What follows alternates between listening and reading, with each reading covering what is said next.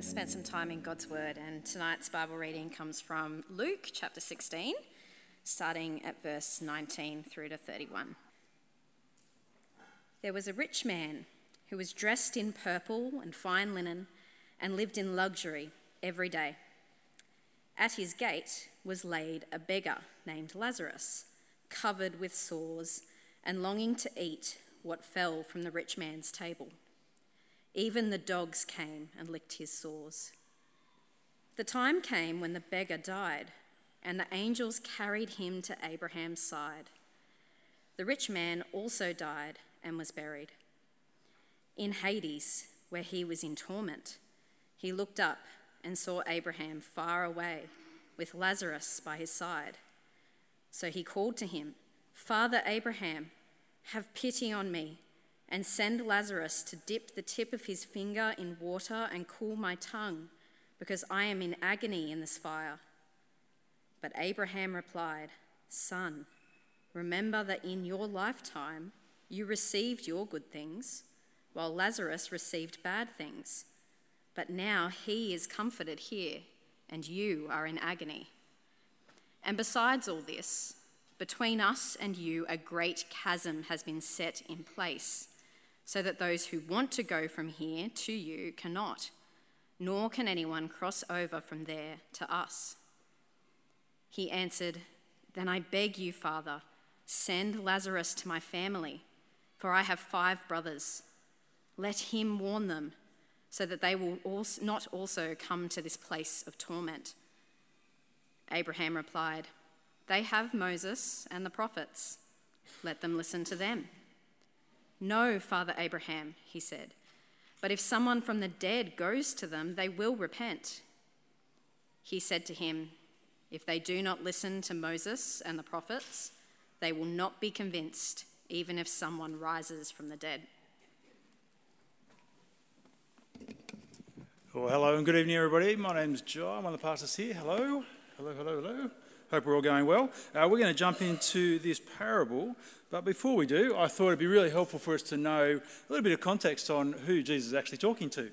And if you have your Bibles there, which is always a good thing to do, to make sure that what I'm saying is actually here and not somewhere else. So I encourage you to have your phone out. If you've got your Bible app, don't go on Facebook.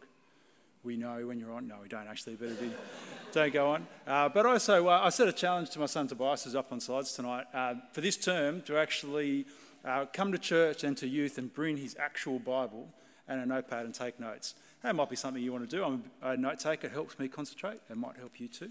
But this passage that we're looking at tonight, the context of what is being said is spoken about back in verse 14 of the chapter, where Jesus says these words. He says, "The Pharisees who loved money heard all this and were sneering at Jesus. He said to them, 'You are the ones who justify yourselves in the eyes of others, but God knows your hearts. What people value highly is detestable in God's sight.'" And the reason why we start with that context is to understand that what Jesus is talking about here is a matter of our hearts. It's a matter of who we are at our core, and it has significant ramifications, not just in this life, but in the life to come. And so I'm going to pray for us, and then we'll jump into this chapter. Let's do that. Dear gracious God, we pray that as we dive into your word, Father, we pray that you would give us hearts and minds to understand. Father, pray that through your word and through your spirit, that you would teach us tonight, that you would draw us closer to you. Father, that you would help us to examine our hearts and to realign ourselves to your ways. And Father, where my words fail, Father, may you speak even clearer through your spirit and your word. And we pray this in Jesus' name. Amen. So we've got this parable. We're doing parables. I actually quite enjoy parables because I love a good story. I love a good story because it helps solidify big ideas for me. So if you ever hear me talk about big ideas, it'll always involve a story. So I love a good parable. And when we look at this parable, we have 2 characters. And it'd be good just to look at these 2 characters for a moment. And let's just do a bit of comparing and contrasting. Sounds very formal, doesn't it? Let's have a look at these 2. We've got these two men, one in verse 19 to 21, we see that there is one man who is rich, one in verse 20 that's a beggar.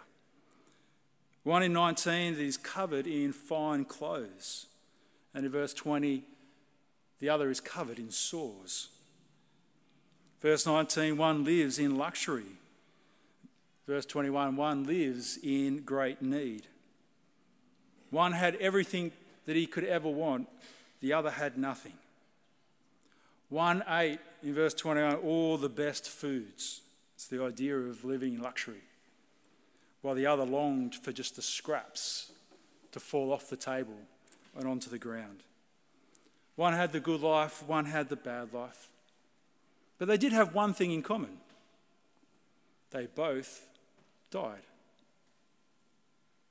But after that, in verses 25, we see one spends an eternity after death in agony and torment, and the other in comfort in paradise.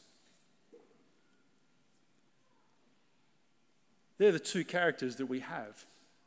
And as we go through, that seems like a real simple way to see the difference between the two. But when we do that sort of contrast, we actually miss probably the most exceptional and most amazing difference between the two of them. Do you know what it is? You can feel free to yell it out if you might know. One has a name. One has a name. You were here last night. One has a name. And that's probably the most striking thing out of all these contrasts. One has a name and the other doesn't. Now you might go, well, maybe it's just an accident. Maybe it's not that big a detail. Maybe, Jai, you've just been spending too much time preparing the sermon and you're looking for little things that aren't there. Well, I want to say that it is a really big deal. It's a huge deal. Here's why. Every other illustration or parable that Jesus taught, every story he tells, no one really has a proper name, except for this parable. There are the parable of the sower, there are shepherds, there is a woman, there is a man, there is a Samaritan, there's this person, but no one actually is given a proper name. So why is it such a big deal in this parable? Why is it such a big deal that one of the characters is given a name and the other is not? Well, the name Lazarus actually means God is my help. It's a pretty cool name. If you're thinking of baby names, Lazarus is not a bad name. God is my help. Actually, you don't see too many Lazaruses going around these days, do you? It's not a sort of a modern name, but it's got a great meaning. God is my help. The other one just has no name. And we see the reason why he's not given a name, verse 25, where we see this interaction between the rich man and Abraham. Where the rich man says, as he's talking to Abraham, Abraham replies, he says, "My son, you have your good things," or "you had your good things." And what does that mean? Well, for centuries, philosophers and teachers and the great minds have been trying to figure out what is the ultimate good. What is the thing that we should all be living for? What is life all about? We make jokes about it. What is the meaning of life? And it is... I was waiting for someone to do a little quote there, but no one. 42. Thank you.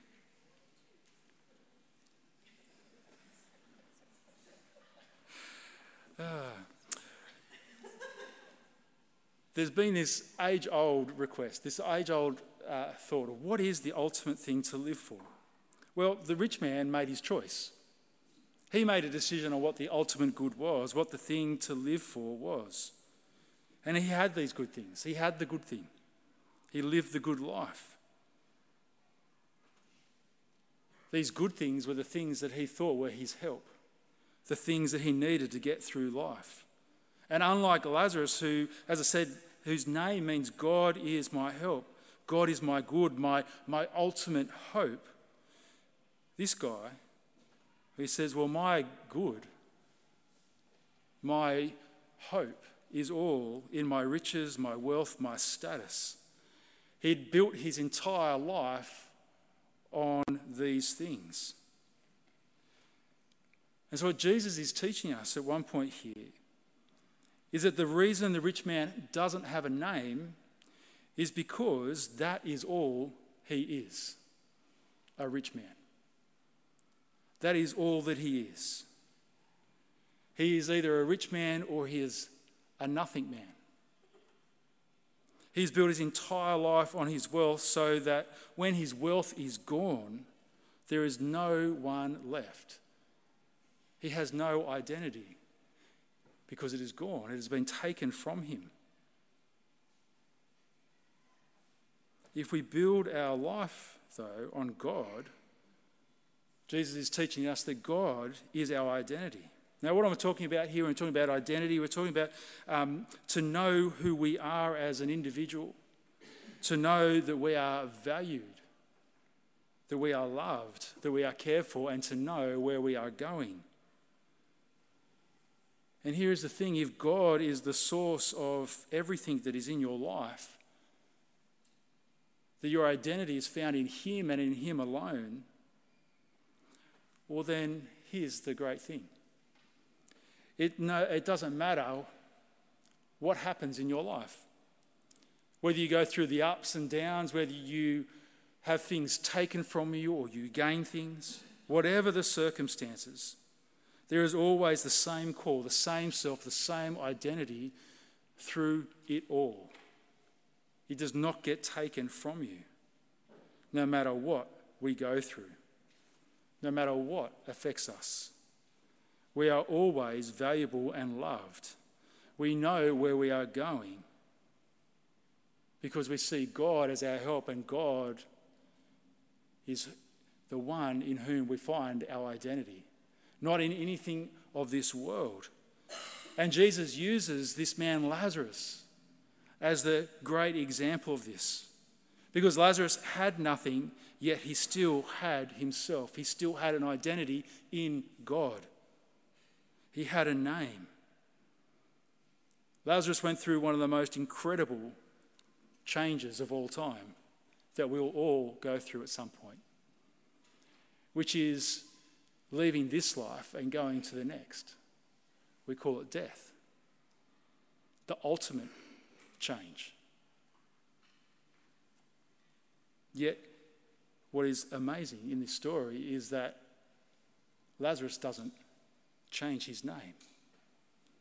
His identity stays the same. He is still a child of God, one who has trusted in him as his help, who has put his identity in him and in him alone. But the rich man is different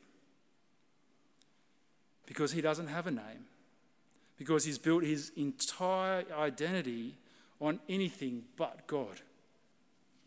And here's the thing for us tonight. If we build our identity on our career, on our children, on our spouse, on our relationships, on our grades, on our skills, on our talents, on our likability, whatever it might be, on people's approval, we are told that when we meet that final challenge of death and that identity is taken away from us, it will not endure and we will lose it. If we build our identity on anything but God and something comes in and jeopardizes that, we're not just unhappy, we actually find out that there is no more you, there is no more me. We're not just unhappy, but we lose our very self.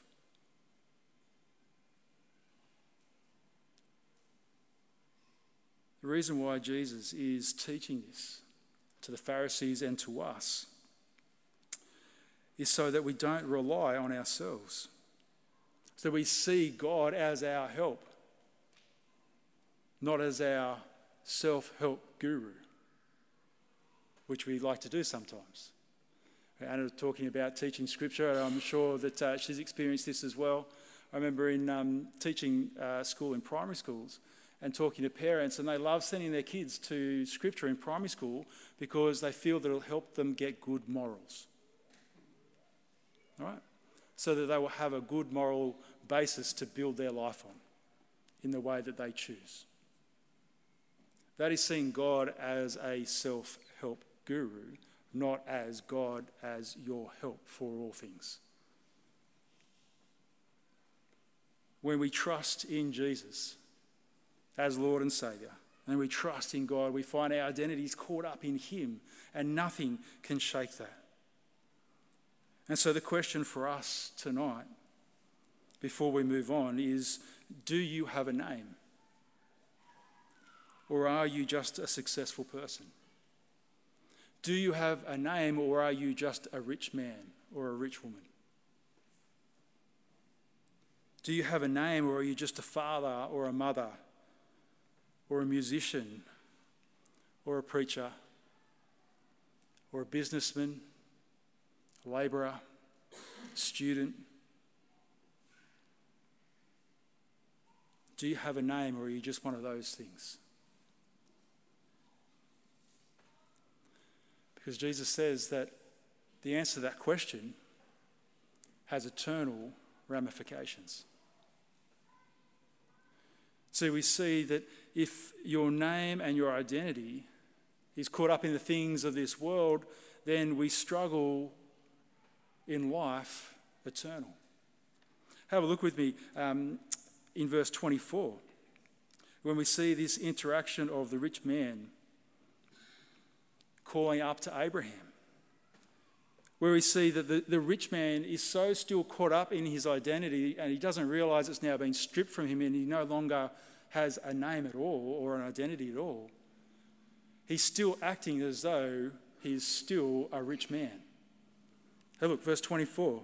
He says, so he called to him, Father Abraham, have pity on me and send Lazarus to dip the tip of his finger in water and cool my tongue, because I'm in agony in this fire. Do you hear the command there? The rich man is talking to Abraham and treating Lazarus as though he is still beneath him. To send is the idea that you would send a slave to do a task. And so this rich man is still looking up from hell into heaven and still seeing Lazarus as a slave to him, someone who's beneath him. But there's more than that. Because what we find too is this rich man, as he is conversing with Abraham, is that he actually blames other people for his predicament.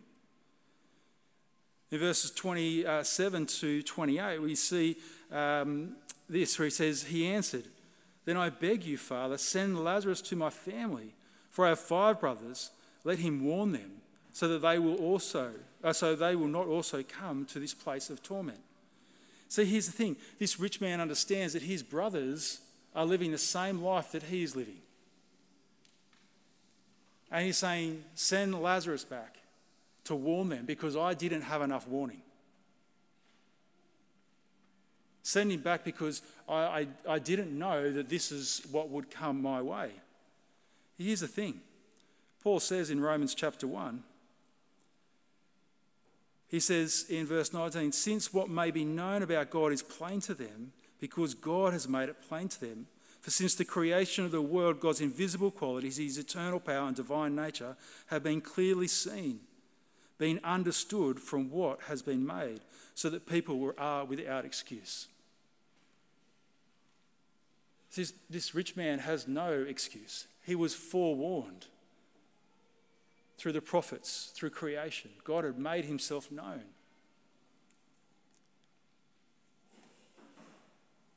Yet how often are we like this when something goes wrong and we're quick to blame other people? So too, this rich man. But he even says that, because you haven't made yourself clear enough to me, make yourself so clear to my brothers, send Lazarus back. That will do it. Now, I don't know about you. If I saw a dead person, a person who I knew was dead, walking in the door, I don't know if the first response I would have is, oh, he's come to tell me about Jesus. I might be looking for some cameras maybe. And then next thing I might be like thinking, well, I don't know what I'd be thinking. Is this a ghost or what's going on? It'd be pretty terrifying. In fact, Jesus actually did this with another Lazarus. Not this Lazarus, different Lazarus. In John's Gospel, we actually hear in chapter 12, verse 10, where after he's raised Lazarus from the dead, and instead of people going, oh, wow, this Jesus guy, he's got something going on, he must know what happens after death because he's Lazarus, we should listen to what Lazarus has to say. Again, different Lazarus. What do? Well, you see, verse 10, instead of actually listening to him, what do? They try to kill him.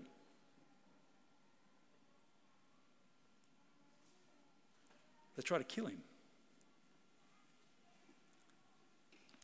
Friends, we have all that we need to know about what happens in this life and the next right here. We don't need a dead person to walk through the doors and tell us.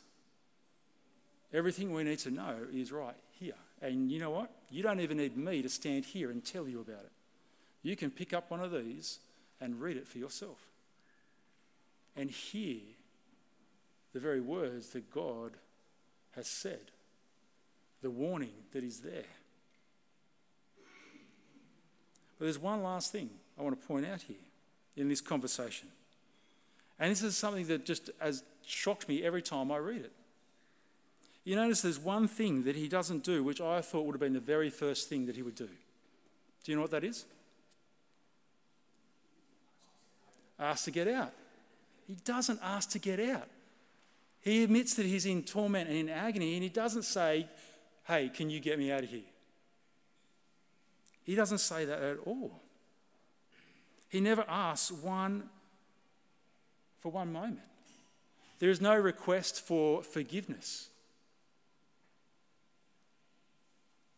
This man, this rich man, I think doesn't ask because he is in the exact place that he actually wants to be. That sounds a bit shocking, doesn't it?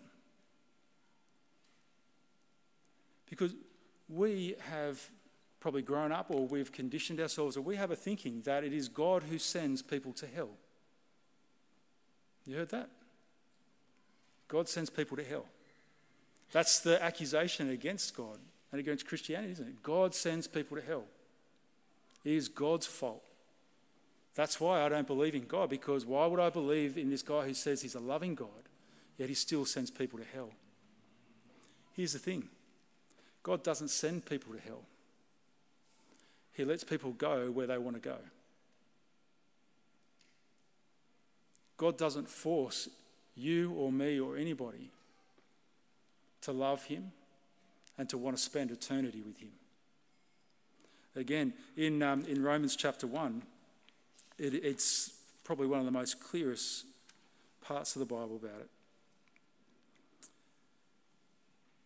Where he says in verse 24, it says, therefore God gave them over to the sinful desires of their heart, to the sexual impurity for the degrading of their bodies with one another. It says God gave them over. He doesn't send them. He says, you want to live this way? Go. I'm not going to stand in your way. You want to live as though you are God of your life.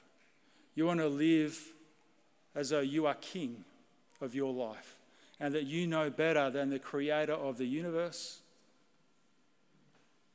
Go. I'm not going to hold you back. I'm not going to stop you. I've warned you. I've told you. But if you want to go, go.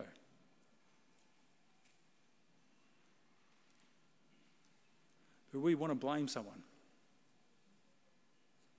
We want to blame someone and say it's not their fault, it's God's fault. When really, when we get down to the brass tacks, it is God's actually stepping back and letting people go where they want to go. to be where they want to be, to live how they choose to live. And here's the thing, right? I don't know if it was like this when you were a kid, but as a kid and as a parent, I'm trying to teach my kids this, and I remember learning this as a kid from my parents, is that everything you do, whether it's good or bad, every good or bad word, every good or bad action has a consequence to it. Sometimes good consequences, sometimes bad. But every action, every word has consequences. When God steps back and lets people go their own way, there is a consequence to that. And that is what God warns us about, is what Jesus is warning us about here. The problem is that we hear the consequence and go, I still want to go my way.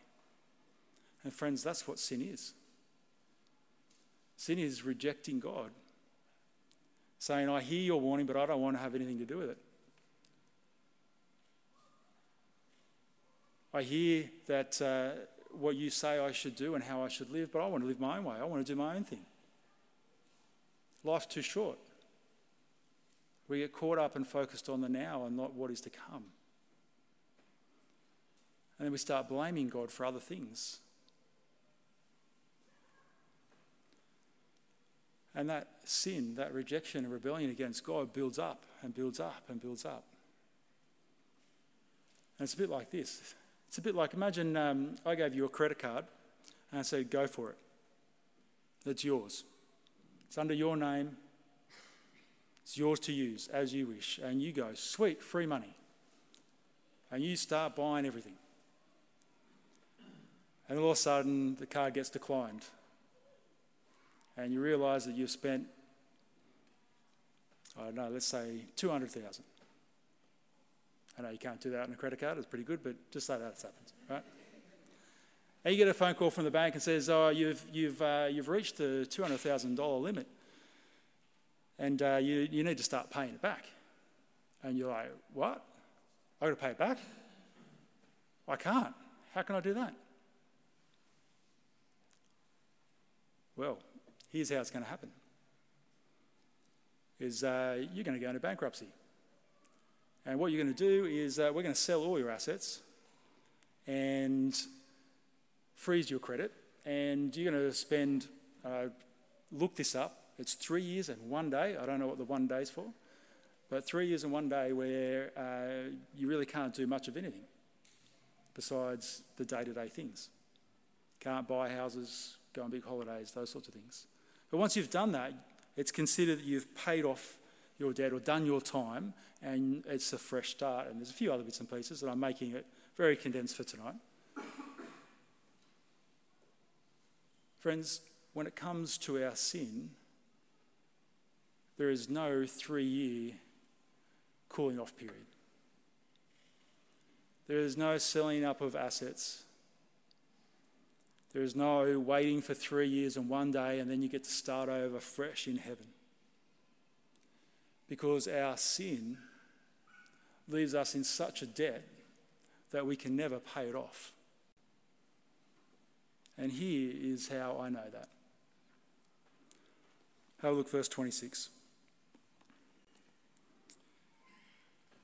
Where Abraham says that besides all this, between us and you, a great chasm has been set in place, so that those who want to go from here to you cannot, nor can anyone cross over from there to us.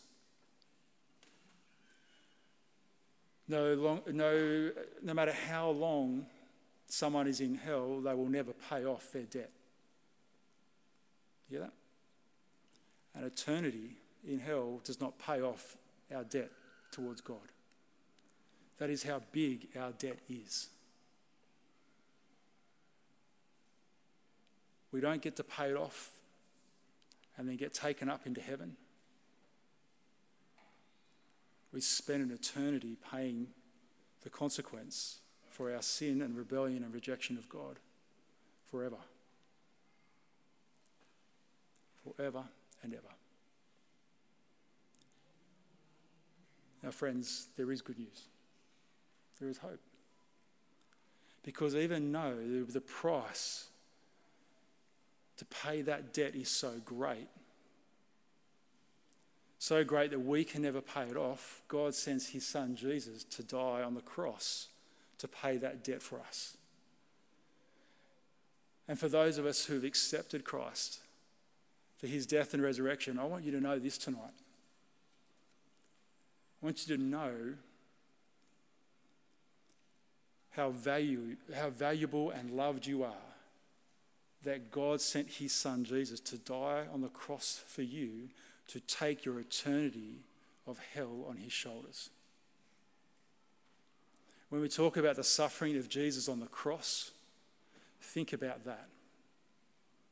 But not just your hell, but the hell for everyone who trusts in Jesus. The agony that Jesus experiences is far greater than we will ever know. The agony that Jesus faces on the cross is something so significant that we need to remind ourselves of it daily and not take it for granted. To put our identity in what has been done for us and to be reminded of who we are because of what he has done. When we do that, when we are reminded of this, we'll always remember how wide and long and high and deep is the love of God for us in Christ Jesus, as Paul says in Ephesians. And I know some of us from time to time feel like we are worthless, like we have no value, like we are insignificant. Friends, remind yourself of what Jesus did on the cross for you. To be reminded of that and to know that you are infinitely valuable.